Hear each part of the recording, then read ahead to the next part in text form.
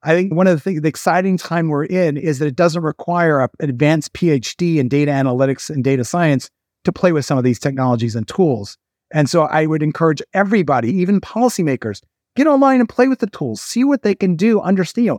Things like PyTorch and some of these other Jupyter Notebooks are not rocket science. So you can actually, with a little bit of coding experience, can do a lot.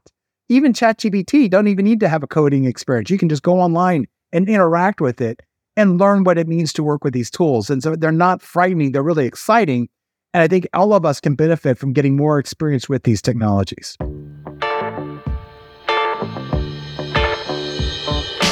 Hello everyone, welcome to Data Framed. I'm Adele, data evangelist and educator at DataCamp, and if you're new here, Data Framed is a weekly podcast in which we explore how individuals and organizations can succeed with data and AI.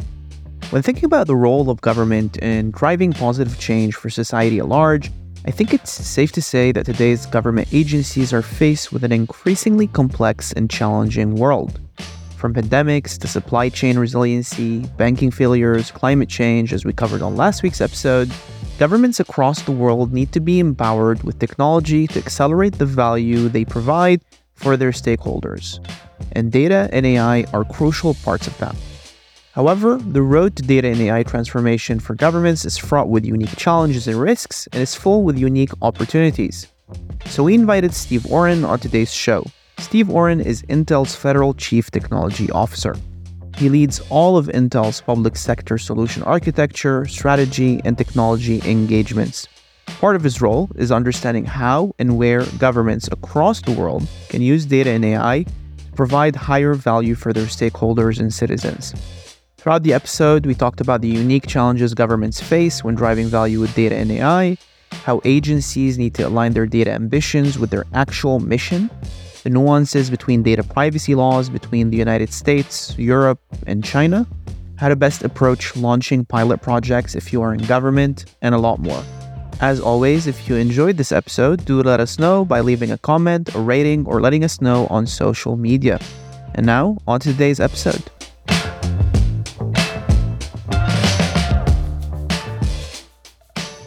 Steve Orrin, it's great to have you on the show.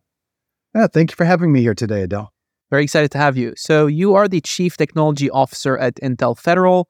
I'm very excited to speak to you about what it means to succeed with data in the public sector, but maybe to set this stage, walk us through a bit more in detail. What does your role entail at Intel Federal?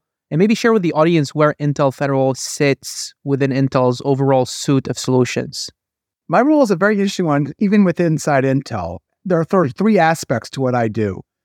Part of my job is to help the U.S. government and the broader federal ecosystem adopt and understand how technology can enhance their enterprise and their mission use cases, how they can get the best performance or advanced functionality from the technologies that are available today and what's coming down the road in future technologies, future architectures.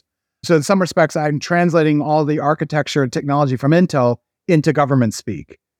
The other component of my job is then translating government requirements back into Intel speak so our business units and our technologists and our architects understand the needs and requirements of federal use cases, both at the enterprise and mission level, and be able to translate that into next generation capabilities or use cases that we can drive to help meet those needs. And so a lot of my role is playing that back and forth of translating function. And then the third area, which is really where I find a lot of the fun, is doing a lot of innovation. So understanding what technologies we have to bring to bear, understanding these really interesting problems across the federal government, and then innovating together with the government and with Intel technologists and my team to solve those big, hairy problems. And so coming up with novel approaches or novel applications of technology to address the current or future needs of the government customer and its ecosystem. So it allows for both the engagement with customers with real problems, engaging with the technologist on what's coming down the pike.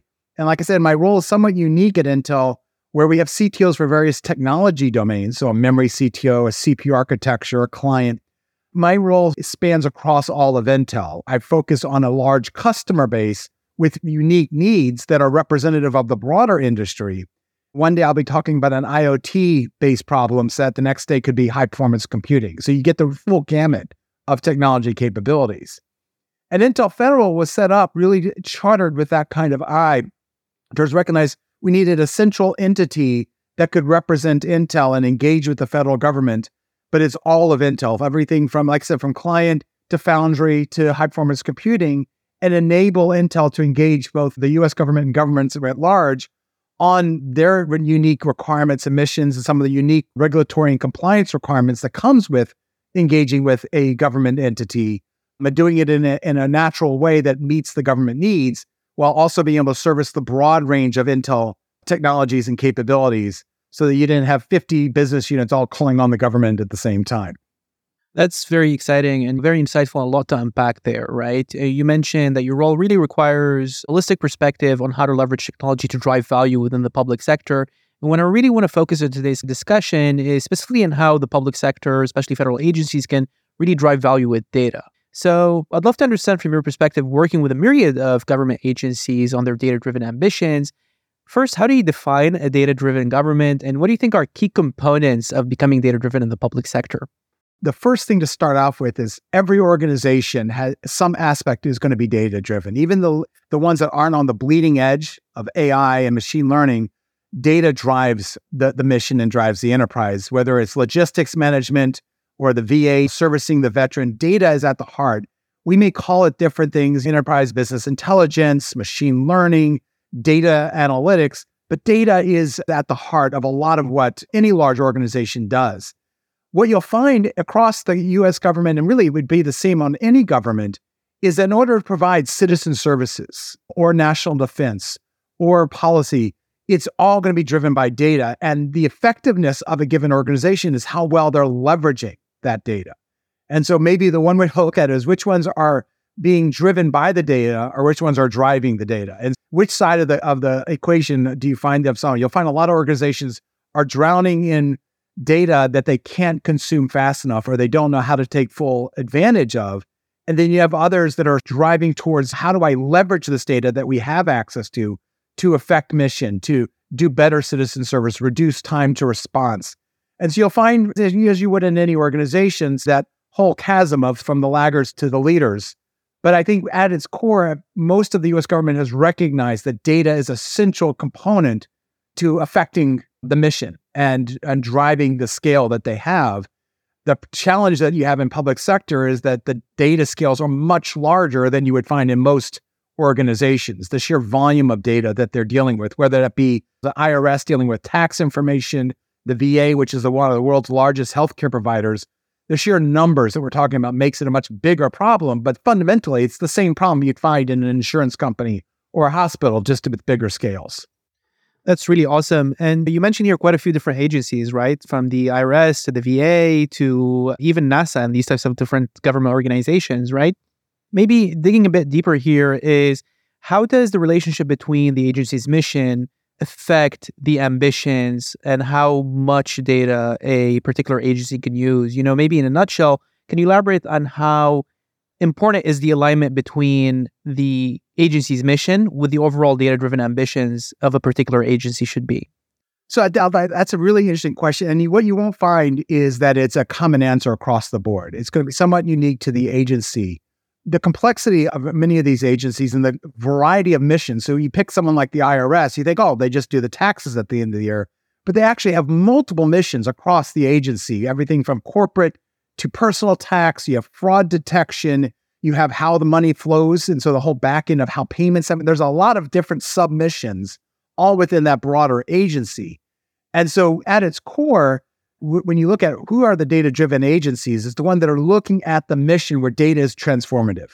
And we're finding that it's an ongoing process. More and more agencies are learning that where they've had success in one area, they can apply those successes in others. Not everyone within an even agency is on the same sort of path at the same time.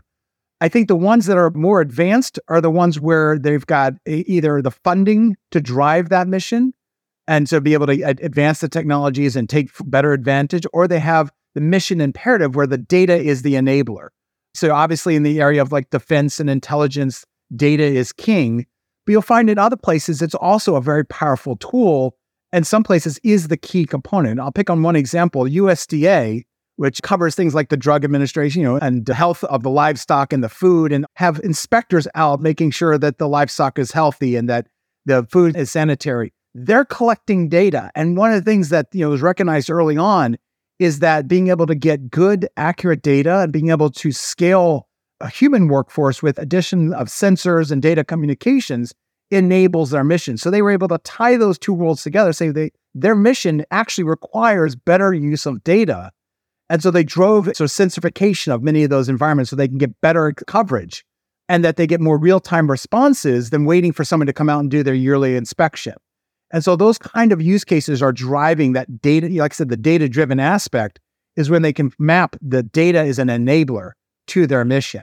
The other side of the camp, and this is one where I've seen it's very interesting, is that you also see data-driven being used on those called the more mundane enterprise side of the case. There's a great example going back on a number of years where the Air Force kicked off one of the very first AI projects.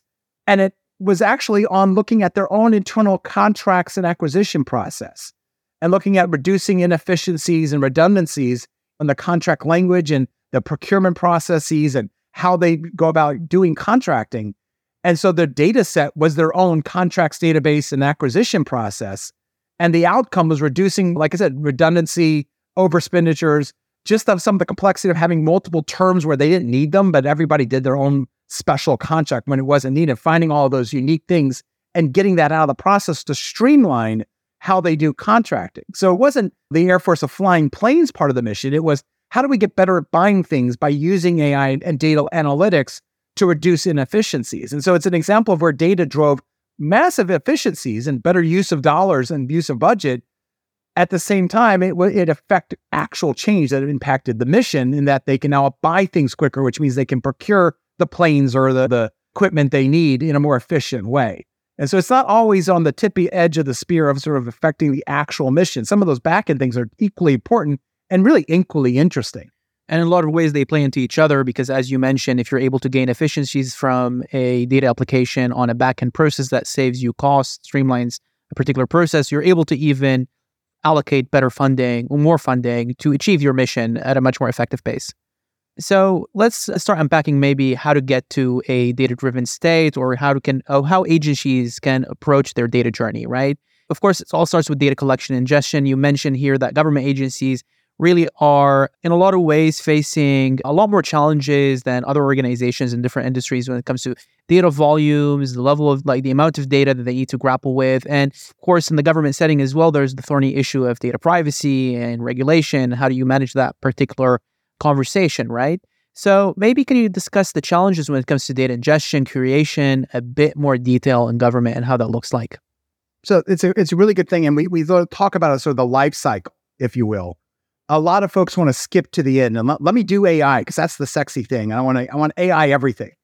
And even when there's a good use of AI, the people often forget that the heavy lift is everything that leads you to that, which is the data wrangling, data curation, data management, which starts with ingestion, data set management, all the way through. I like to use the analogy of an iceberg. So the machine learning AI and all that algorithmic part is that tip of the iceberg you see that stands on the shoulder of the large iceberg of all the work that went into getting you quality, usable data. And what we find often in the government agencies, and I think you'll find the same in the private sector as well, is while everyone's looking at that North Star of what can I do with the cool AI du jour, the heavy lift and the work has to go into the data, and that's always the long pole in the tent. What we've seen is that a lot of the experimentations that did some really cool stuff in the lab never crossed the chasm because they didn't plan for how do you actually get the right set of data and scale that to operationalize it when you get out of the lab where you had your own little laptop and you can do all sorts of fun things in PyTorch. How do I operationalize that? How do I scale that when I don't have the data management infrastructure and the data architecture to support it on the outside? And so a lot of organizations have gone through that learning the hard way of finding that really cool project, funding a lab experiment, and then it never transitioned to practice. It never got out of the lab, or when it did, it failed miserably. And so what you see is an investment in data architecture and data services and data curation, that investment in getting the data into a quality enough place and in an accessible enough way for the advanced machine learning and analytics and AI to happen. And so there's a lot of work being done on modern, you'll hear things like digital transformation and modernization, which are buzzwords that are used, but really at its core, it's how do I get my infrastructure ready to handle the data, to do data ingestion at scale, So no one can put all their data in one big lake. So it's how do I have the micro lakes, or the data lakes, the data swamps, whatever you want to call them, where I can get my processing to the data. I can do curation at different domains and then connect them together in an efficient way to be able to drive the analytic problems. In the government, as you mentioned, regulations and policies can often get in the way of dynamic data sharing. I mean, you think about the social media network have a huge repository of data that they can do all sorts of fun training on. But when you get into a government, and even when you find in various private sectors like regulated industries like healthcare or financial services, data sharing becomes hard because now you've got an anonymized PII, or you've got, in the case of government data, sometimes you have to deal with classification of data, sensitivities, foreign data, local data. So that those challenges present themselves in unique ways of how do I do analytics across data sets where the data sets can't be connected. And there's some novel approaches that people are looking at doing sort of, multiple types of training, iterative training and feedback training. So the new models for how do I do those sort of multi-data set training approaches where I don't necessarily have the massive data lakes that you find at the Facebooks and Googles, but I actually can get really good results when I get domain-specific, well-curated data sets and then do some spot training on the different data sets as I move on. I think that's where a lot of and you hear a lot of the talks now, and people are talking about data governance is going to be one of those key unlocks for public sector data architecture, data management, whereas in other industries, it's sort of, we always joke that data governance is like security. It's the bolt-on after the fact, which we wish was better. In the government space, data governance is actually becoming part of the forefront. And you see it in a lot of the policy. So you look at whether it be the DoD policy that was put out around AI. You see the same thing on the civilian side and the data.gov and their policy. Data governance is right there, like top 5 with a bullet of one of the things that has to happen to actually be able to do the kind of things we want to do with data. And so that's where data governance and being able to apply those policies on the early stage of where you ingest from, how you make sure you have quality data without bias, how do you label it and curate it to get to the exciting stuff is where a lot of the work is happening now. That is really fascinating. And connecting to our conversation on agency mission, an additional wrinkle on a lot of times is timeliness, right? For example, you may have an agency like FEMA, who in the time of a hurricane or a natural disaster really needs timely data to be able to act effectively and to save people's lives, right? So how do you advise agencies then that have that particular wrinkle to their mission when trying to understand how to best solve for that data management and data curation challenges? So let's pick on the FEMA example. It's a good example to talk about in a lot of those disaster recovery, search and rescue kind of missions. There's 2 data sets you're dealing with. You're dealing with the data from last week or last month before the hurricane, sort of what the coastline looked like, how many houses, how many buildings, what were the streets, where were the cameras, all of that information is the current situational awareness that you knew up until the point that the hurricane hit. And then you have post-hurricane, and now suddenly you need to be able to get eyes on the street. What's the reality for real-time mission around search and rescue, and then the longer-term mission around recovery? And so what you'll see is the application of advanced technology like drones, being able to go out and scan the environment, being able to recognize what cameras are still in place in the form of surveillance cameras on buildings, things that they can get access to, they're still operational, and be able to see what's the current state of the streets, where are good local meeting points that are stable enough for people to do the search and rescue missions. And so the advice is that you need to have that standard data curation for what's the world that existed beforehand, and that's managing your data. And then you have to have a system that's capable of pulling in dynamic, less structured, because you don't necessarily know what the formats from a drone versus a camera that was on a McDonald's or things like that. And so having the ability to take in less structured data and quickly be able to categorize it and say, okay, I've got feeds from different areas, geolocate it. And so it requires a slightly different approach to how you manage that data to be able to get you what you need real time. And one of the things you recognize is, well, you probably want to have really good quality data about what was the environment right beforehand. So the Google Earth views and other kind of sensor data that you've collected around an environment, especially in a hurricane-prone section like Florida or in a wildfire area in California. You also recognize that you want to get multiple sensors that may not have the same quality or the same fidelity when you're dealing with the real time. And so you may not have as good a quality images, but you can compare. And that's one of the benefits of having access to both data sets. You may not have the best quality data from the drone that's flying over Maybe it's an amateur drone. It's not the expensive satellite from Google. But the flip side is you have something to compare against. So as long as you get that data available, you can enrich the quality of your data by knowing what was there before and being able to detect it's what you're seeing now. And so a lot of it is being able to have that ability to stream in data in real time with a different set of governance controls in order to be able to affect the mission they have on hand. The other side then is being able to do that prolonged mission of being able to do recovery. And how do you help people figure out, is the house salvageable, things like that. That requires a combination of human and machine. So having the sensors and the things to be able to collect the information as you have it, and augmenting that with people going through and labeling the data and providing sort of the human expertise. And at the same time, as we look towards the future, not today, but in the future, taking that expertise and that labeling and then training models to get better at recognizing those things at scale in the future. And so that's where the human-machine components is still a factor, especially in that data curation as we look affecting mission towards the future.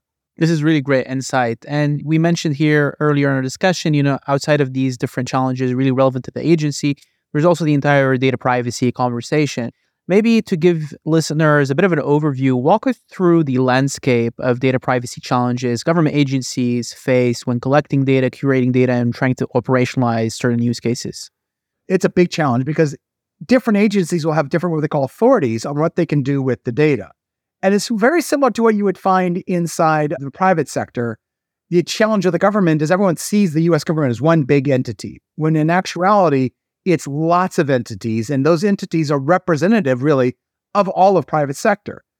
You have financial services functions in the U.S. government. We talked about IRS, CMS, the Medicaid, Medicare programs are one of the largest payers of reimbursement, so they have that. The Treasury and others are dealing in financial transactions and regulatory things for financial. Healthcare, I mentioned the VA and the DHA Defense Health are providing healthcare, so they have PII and have control. Law enforcement has a certain authority about being able to capture data, but only under certain conditions, like with warrants and with probable cause, which is different from, say, when you're talking to the urban planning and you're giving your information, opting in. So the data governance is going to be very much specific to that agency and the authorities that agency has, just like you would not expect your healthcare provider to be sharing data with your financial institution because they have different authorities, in this case, regulations controlling the privacy of that data. We have the same thing on the government side. And so what you'll find is that the data governance and the policies applied to both the collection, a lot of time the opt-in, and the use that's publicized of how the data will be used, but also on the background on how that data can or can't be shared, or when it is shared, how it's anonymized, and that's done by policy. And that's one of the things that I think the government has somewhat of a leg up on private sector is it's very well-defined governance policies of what you can and can't do.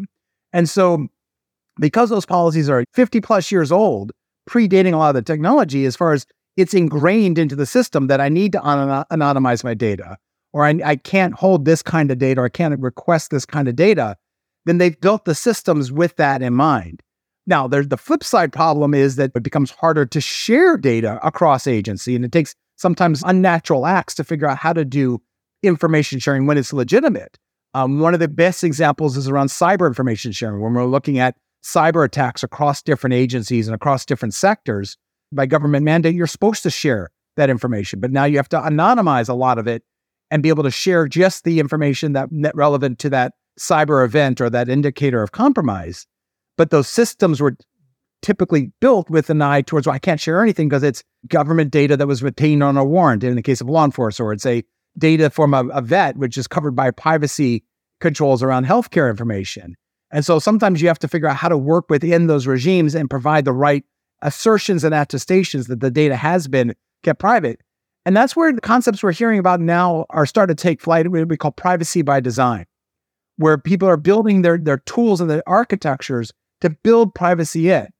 Now, this is mostly focused on sort of the next wave of data acquisition and data management, where they're looking at the ingestion process, and some of the automatic labeling will add context, will add metadata around the policy or the regulatory regime that governs this data, so that then as it's moved through the engine, that policy sort of lives with the data. So if it's VA data that's being collected in, it can be tagged as this is veteran healthcare information. And so even if it's going into a system that's going to look at sort of payer fraud problems, the patient data has been tagged and therefore is separated from whether or not the payments went to a legitimate location. And that way, it's the new models. And we're seeing this not just in government, we're seeing it in private sector, we're seeing it in a lot of some of the more regulatory environments, social environments, so like healthcare providers doing telehealth, things like that, of designing those tools to tag the data as part of the ingestion so that you get better controls on the governance side. That's really great. And maybe deep diving a bit more into privacy by design, maybe what are some of the key considerations and best practices government leaders and data leaders in this space should think about when handling sensitive information, secrets, personally identifiable information? Maybe walk us through how privacy by design looks like throughout the data lifecycle. Good question. And it's not a one size fits all. And I wish it was a silver bullet. I'd say, here, push this button, you get privacy by design. It's more of a process than a set of technologies. But it looks at that whole life cycle. So as you're doing everything from the sort of the data set management, data ingestion, being able to assert governance at the very beginning. And that's one of the key changes around privacy by design. It's not waiting until the data's in and being used that you start applying governance. It's governance at the start. And so with one technical implementation is around tagging. So tagging the data with what type it is or what control space it is, being able to separate the actual PII from all the other ancillary data. One of the big problems we've had in a lot of the data ingestion is that it's all a bunch of data and either you overclassify it. So, well, this is all PII. Really, it's not all PII, but it was all collected as part of a PII exercise. And so part of it is being able to separate what's actual PII, what can be shared more broadly, because that'll make life easier downstream when you actually are starting to look at some of the analytic use cases. So step one is make sure to both tag the data with the right policy controls and governance, but also to characterize your data on ingestion so that you can apply those policies as they go through. The other aspect of privacy by design is not just on it's on the data, but also on the tools, on the products, and building them to understand to accept privacy. And privacy by design is a great concept. It's not only that, it's also security by design is part of that package. Having controls in place about who can access the data. So that's not just the data flowing and the controls on it, but on the user, whether that user be an administrator, a data curator and data labeler, or an algorithmic developer who's building the next cool large language model. Having controls built into the tools that apply to my access to data, strong authentication, being able to apply access control policies of how much of the data do I need to see? And this is where some newer technologies are being looked at. Confidential computing, homomorphic encryption are ways of enabling maintaining security and control and privacy of the data while still allowing someone who maybe isn't allowed to have access to the data to perform actions on the data. And that's really one of those interesting future cases we're seeing the technology today start to enable, is where I can actually break that problem set of having an algorithmic developer wants to do analytics or wants to test a model against data that they don't actually have rights to see, because it's either it's classified data or it's private data from a PII perspective, or it's regulatory controlled and only can be seen by someone who has legitimate need to know from a warrant perspective. Being able to do analytics on the data without compromising the actual data itself is one of those next generation properties that confidential computing and homomorphic encryption and some of the other security models are enabling privacy by design to scale better. But in a lot of the current implementations, it's both access control applied from a data labeling to the data, and then the tools that you're using enforcing those access control policies as you interact with the data. The other big challenge, and this is something that a lot of people are working on today, is when you start aggregating data together, both from a data lake and data oceans, that you're pulling data from different sources that may have different regulatory requirements, even if you can, within the data management system, apply the governance, when you start applying sort of these analytics or these models that go across data regimes, what's the outcome of the model that's trained? Does a model trained on PII data become itself a PII model? And these are questions that the AI policymakers are struggling with right now.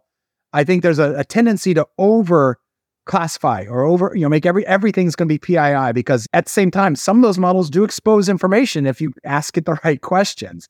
And so we're all learning. I think the industry is learning, and I think policymakers are trying to catch up to figure out what's the right policies. But from an architectural perspective, one of the things that I think helps certain government agencies is that within their domain, the regulatory or the policy regime applies to their domain. So the IRS is governed by an IRS set of policies for their data, and so they can operate within their data. It's when they start sharing with other agencies that it gets complicated. And this was one of the examples of where in the US, the Affordable Care Act presented some unique challenges because you had your healthcare data, so the fact that you were on the program, and your IRS data showing that you were eligible or that the payments could go through. So there were some back-end connections. And what they had to build is some policy brokers between the IRS systems and the CMS systems to be able to make those linkages without compromising the privacy both directions. And so that was a really interesting approach of creating these data governance brokers that basically applied policy and access control across systems without having to re-engineer systems that some of them had been around for a long time that weren't necessarily ready for that data governance to be put into place beyond what they already were doing within their agency. I think that model is starting to be used in other places as we look at more community sharing across agency to be able to provide, again, you can't go and throw out your systems and start with a green field. That's just not reality. And so while the organizations themselves are evolving and modernizing their infrastructure, they're seeing this sort of data governance broker concept, whether it be in the form of a CASB or certain other technologies, a SASE, to apply policy on the seams between, so that allow them to do the data sharing in a controlled way without having to break everything that they're doing on their enterprise side. That's incredible. I love that example of the Affordable Care Act because it's always really interesting to see the data implications and the data process behind major political decisions, such as the Affordable Care Act, and what that means from a data sharing perspective. Now, we've been talking about the data ingestion, data curation side of things, that at the beginning of the data science lifecycle, but maybe let's talk about the end of the data science lifecycle, a bit more on the sexy stuff, as you mentioned, like machine learning, AI, and data science. So maybe based on your experience working with government agencies who are operationalizing machine learning use cases, AI, what are the different key success factors for the development and deployment of these machine learning applications in the public sector? So Del, let's look at it from two perspectives. I want to give some examples of where they've been very successful. And really, I think there are three factors that drive the success of those projects. So number one, it's when they choose an impactful mission. The most successful ones are where if they do the work and they spend the time and they build something, that it means something to the people who aren't AI scientists. And so it either affects the mission that allows them to do more, do it better, do it faster, do it more at scales. Whatever you're doing, make sure it matters. The other key lesson learned is make sure it's not the most important thing you're doing, because you're going to screw some things up. Some things are not going to work. And so what I suggest is you don't take the most important project and start there. You take the second or third most important project and you target that. So there'll be definitely people who can see the value, but you're not going to disrupt the agency or disrupt the mission if something doesn't go, or if you don't get the right accuracy out of the gate. So you pick an important, I call it the medium level project, not the most important project, but it has to be a medium. If it's some sort of throwaway project, then no one's going to care to take it to scale. So step one is pick the right project that affects mission. And then the other thing is a lot of data scientists get what I call analysis paralysis. They want the perfect algorithm with 99.999% accuracy and weighting. That's not going to be reality. You'll spend 12 years designing the perfect algorithm for a very small niche problem and never see the light of day. And so one of the things is get out there and try things. And that's why a medium level project is that if it's not accurate enough out of the gate, it didn't hurt anyone, but it can start to show the relevance to mission. One example, I'll pick on the forestry that did a proof of concept on drones. And one of the challenges of forestry is they got to go out to all the national forests and check the health of the trails, check for blight, disease on the trees. And of course, now in California, a lot of it is checking for potential hotspots of future wildfires. That's a very labor-intensive, people walking trails kind of thing with clipboards or even a laptop or a tablet, taking stock of what they see. And then you're only getting coverage of the areas that someone can physically walk. And so one of the projects they tried was to help scale those folks, not replace them, but scale them by having drones fly through the forest with recognition algorithm and AI in the drone to look for blight on trees. And so they were, number one, they got better coverage because drones don't have the same limitations as walking through the brush, can navigate around obstacles.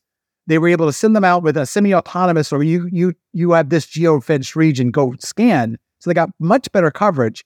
And because while the drone wasn't 99.9% accurate, if they could identify with an 80% accuracy a blight, it meant that someone could go there and check it out in person and reduce the amount of time before somebody detected it. Because by the time it's broad enough of a problem that someone on a trail would have seen it, now have a real issue of blight.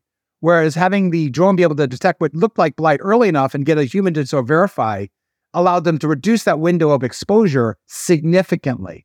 And so even though the model wasn't 100% accurate, it didn't need to be. It actually affected and enhanced the mission in an operational way. And that was a huge success. Now, the other thing about it, it didn't require massive data sets. There was plenty of good online and recorded data sets of what blight looks like and the different styles of trees. So it was a good, narrow problem set that they could go after and didn't require a whole re-architecting of the entire infrastructure. So it was a medium-level problem with a medium level of investment, but they were able to affect the actual mission fairly quickly with something that was good enough. And that was one of the key successes there. When we look into other parts of the government, there's a variety of use cases around data. And when we think about it, the US government and really all of industries are sensorification of everything. So everything's got a sensor. It's a camera, it's an RF signal, there's lots of sensors out there. And how to make sense of all that is a key challenge. And so what we're seeing is folks looking at ways to look across those different domains and get better situational awareness. Think smart cities. How do I do traffic management with an environment? Well, I've got cameras on all the different stoplights. I've got sensors that are doing traffic flow analysis. I've got time of day analysis and back-end data on where things are going and telematics information. So how do I merge that all together to get a model of are there congestion spots that we need to do new infrastructure projects? Or there's some optimizations in just the stoplights that I can do to get better flows at certain times of day.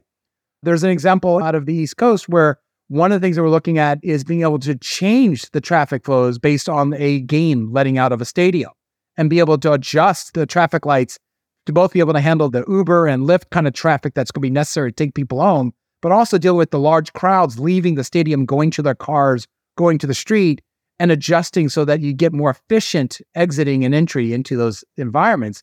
All of that was done through the sensorification and AI analytics of those data sets. That's very, very interesting use case. I love the use case on the blight as well. It's a very interesting application of machine learning here. What I want to do now is shift gears slightly and discuss maybe a global perspective on how government agencies across the world leverage machine learning and data. We've been speaking a lot on US use cases, but I think what's interesting here is that different countries have different standards and considerations when it comes to data privacy, data collection, deployment of machine learning systems and applications. In Europe, we have GDPR. In the United States, we have HIPAA, for example, for healthcare. China, there's a pretty different approach to data privacy there as well. In a lot of ways, you have a unique vantage points that you consult with a lot of agencies globally as well. Maybe walk us through how big the differences can be here between countries. How does this alter the type of use cases that can be deployed? And maybe your approach working with different government agencies globally and how that adjusts. So, Del, it is a huge problem. And I think we'll pick on the EU as an example. So GDPR is one that everyone knows about, but there's other regulations in place, or in the EU around citizen sovereignty. So your data of each individual EU nation needs to stay within that nation. So your citizen data in Germany versus citizen data in Brussels versus citizen data in France, that needs to be either geolocated within that environment, or there's special safe harbors that can be created if and when the governments of both sides agree that they can have that infrastructure in place for that citizen data. And that creates huge hurdles for broad information sharing and information transmission. Now, GDPR helps because it provides a consumer right around that data, that you have the right to be forgotten. You have the right for them to protect your data. And that operates on the consumer level. But on the government services side, there are very strict controls on where that data can reside and how that data can be processed. For government services, that works pretty well, except for in places like where you have these distributed clouds. So you have a cloud that's going to have data that could be across the world. And so one of the things that the cloud providers are doing are providing regions in the right locations with governance controls around where that application data can flow in order to satisfy those government regulations. In the US, we have the Gov Cloud, which is a specific set of cloud regions for the federal government that those applications data must reside within those regions and they can't move and they're physically blocked from it. You'll have the same thing in the EU. You'll have the same thing, say, in India or anywhere else where they have geopolitical boundaries around data use. Where it becomes really hard is when you look at a lot of these AI use cases that work best when trained across data sets. And I think the large social media companies, but even cross-government agency collaboration is sometimes hampered by the local data governance and data sovereignty laws around data. Now, what we're finding is cooperation agreements at the government level for the sharing of certain types of data to basically help both sides. And so we're seeing that in the EU, with the US, with the Five Eyes, and other countries on specific data domains. So things like the COVID was probably one of the best examples, sadly, of this, of being able to share epidemiology information, share information about effectiveness of treatments across these geopolitical boundaries, required acts of government and information sharing agreements in order to be able to enable that, and to enable it with private industry so that the pharmaceutical companies can make sure that the vaccines were effective across different regions with different populations. And so we're seeing that the modern era is stressing a lot of those, what we think of as good regulations, and they are for protecting data. But ultimately, as we drive towards a data-driven world, not just a data-driven organization, it's going to require those sort of more cooperative agreements for sharing the right data. I think what's helping is that no one is trying to do broad data share. Like, I'm just going to give you the keys to the kingdom, share everything. It's going to be very specific for a specific domain and a specific use. We see healthcare and science collaboration is going to be a key area where you'll see those cooperation agreements. And it's a lot of times done through universities and other where they create a safe harbor, a safe environment for data to be shared for particular uses. And they can, again, put strong controls on who can access, and it goes back to the privacy by design and the data governance by design by who gets access to that data. They use brokers to be able to make sure that only the legitimate folks with the right credentials are accessing the data. We're seeing a similar problem when we talk about national defense on a global scale, when you're looking at whether it be the cybercrime activists and how different government agencies and law enforcement globally are working on trying to share data of what we're seeing in the U.S. The Interpol may be seeing as far as a ransomware gang versus what the U.S. or someone in South America. And it's been a challenge as governments figure out how to share that information in an effective way. What I think you find is that when there's a strong need, there becomes a strong will. I wouldn't say that it's operational in the sense that we just have a working mechanism where governments share data easily. But for those specific cases where there is a strong desire and a strong need and it's a good outcome that everyone collectively sees, the will makes the way. And you find these cooperation agreements or special data sharing arrangements that enable the sharing of the right kind of data to affect that mission because of, like I say, in the case of ransomware or other cyber criminal activities, the need is so high. In the case of epidemiology for COVID, the need was so high. Globally, we need to work more on how do we more operationalize those so that we can do more data sharing, because the traffic pattern analysis that we're doing, let's say in Sacramento, is probably going to be equally good for Berlin and vice versa. And how could those two organizations, those two entities share that telematics data with each other to make each more efficient? It's a challenge we haven't solved yet. That's very insightful. In a lot of ways, you mentioned that when there's a strong will, there's a way, right? We find that in crises, a lot of the times, years of progress happens in days, right? As we saw with COVID when it comes to data sharing. As we close out our conversation, Steve, this has been a very insightful discussion. I'd be remiss not to discuss with you. You mentioned slightly here in our discussion on training large language models, how you see tools like ChatGPT and generative AI and large language models really affecting government in the future. Maybe how do you foresee, what type of applications do you foresee for these types of tools in a government setting, especially given their black box nature, as well as what we discussed in terms of data privacy and the importance of making sure that citizen data is protected in these types of applications? So it's a hard question. I want to separate the large language models that we all know, like the ChatGPTs, the Bards, and the others that are these massive billions and billions, sometimes trillion node large language models that OpenAI and Facebook and Microsoft and others have access to that kind of large data to train those models.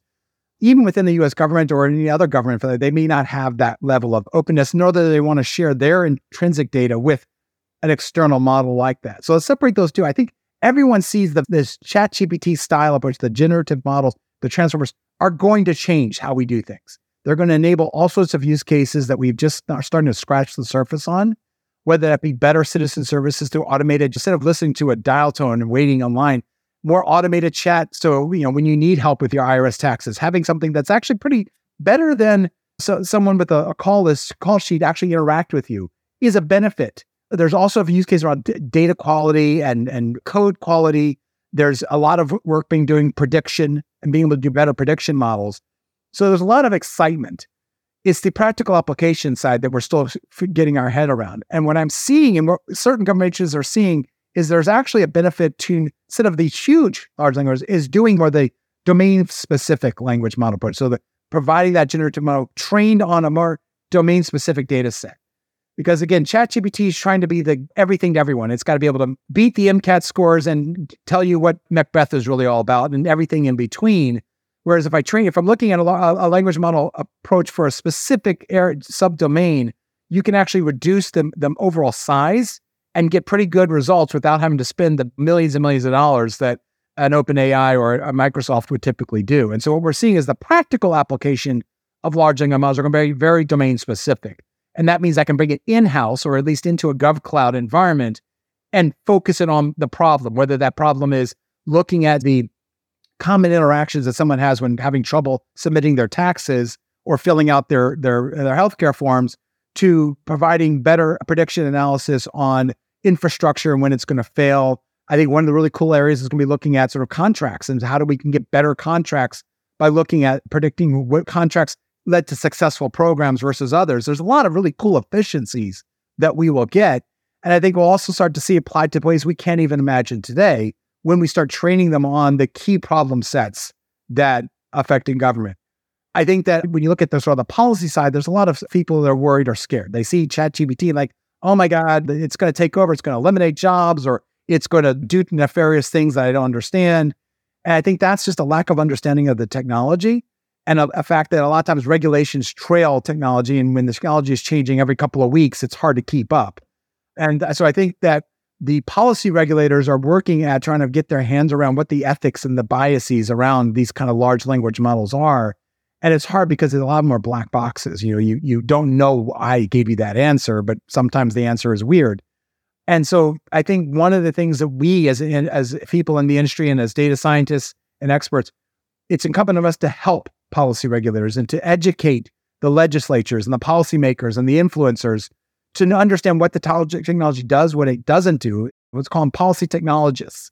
Spend time with your representatives and with your lawmakers to help them understand how the technology works and what are some good policies versus bad policies. There are a lot of knee-jerk reactions right now that aren't necessarily going to be useful, and some of them can't even be applied because the way the technology works, it doesn't work the way the policy thinks it does. And so I think as we look at this adoption of these next generation transformative models and everything that follows beyond that and around graph neural networks and some of the really cool things that we're going to be able to do in the future, we need to help the regulators and help the policymakers keep track of what this technology means and how best to leverage it, as opposed to always going with let's try to block the technology or try to keep it from becoming Terminator, which is not going to happen.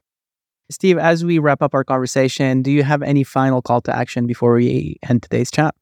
Step one is pick a project that actually is important and makes sense to your organization, and do the work up front to get the data into the right format, to do that data curation, data wrangling to enable the cool AI machine learning approaches.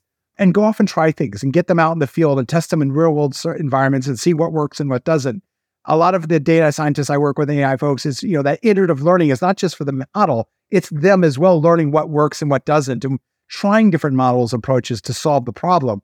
I think one of the exciting time we're in is that it doesn't require an advanced PhD in data analytics and data science to play with some of these technologies and tools. And so I would encourage everybody, even policymakers, get online and play with the tools, see what they can do, understand. Things like PyTorch and some of these other Jupyter notebooks are not rocket science. So you can actually, with a little bit of coding experience, can do a lot. Even ChatGPT don't even need to have a coding experience. You can just go online and interact with it and learn what it means to work with these tools. And so they're not frightening, they're really exciting. And I think all of us can benefit from getting more experience with these technologies. Thank you so much, Steve, for coming on Data Framed. Thank you.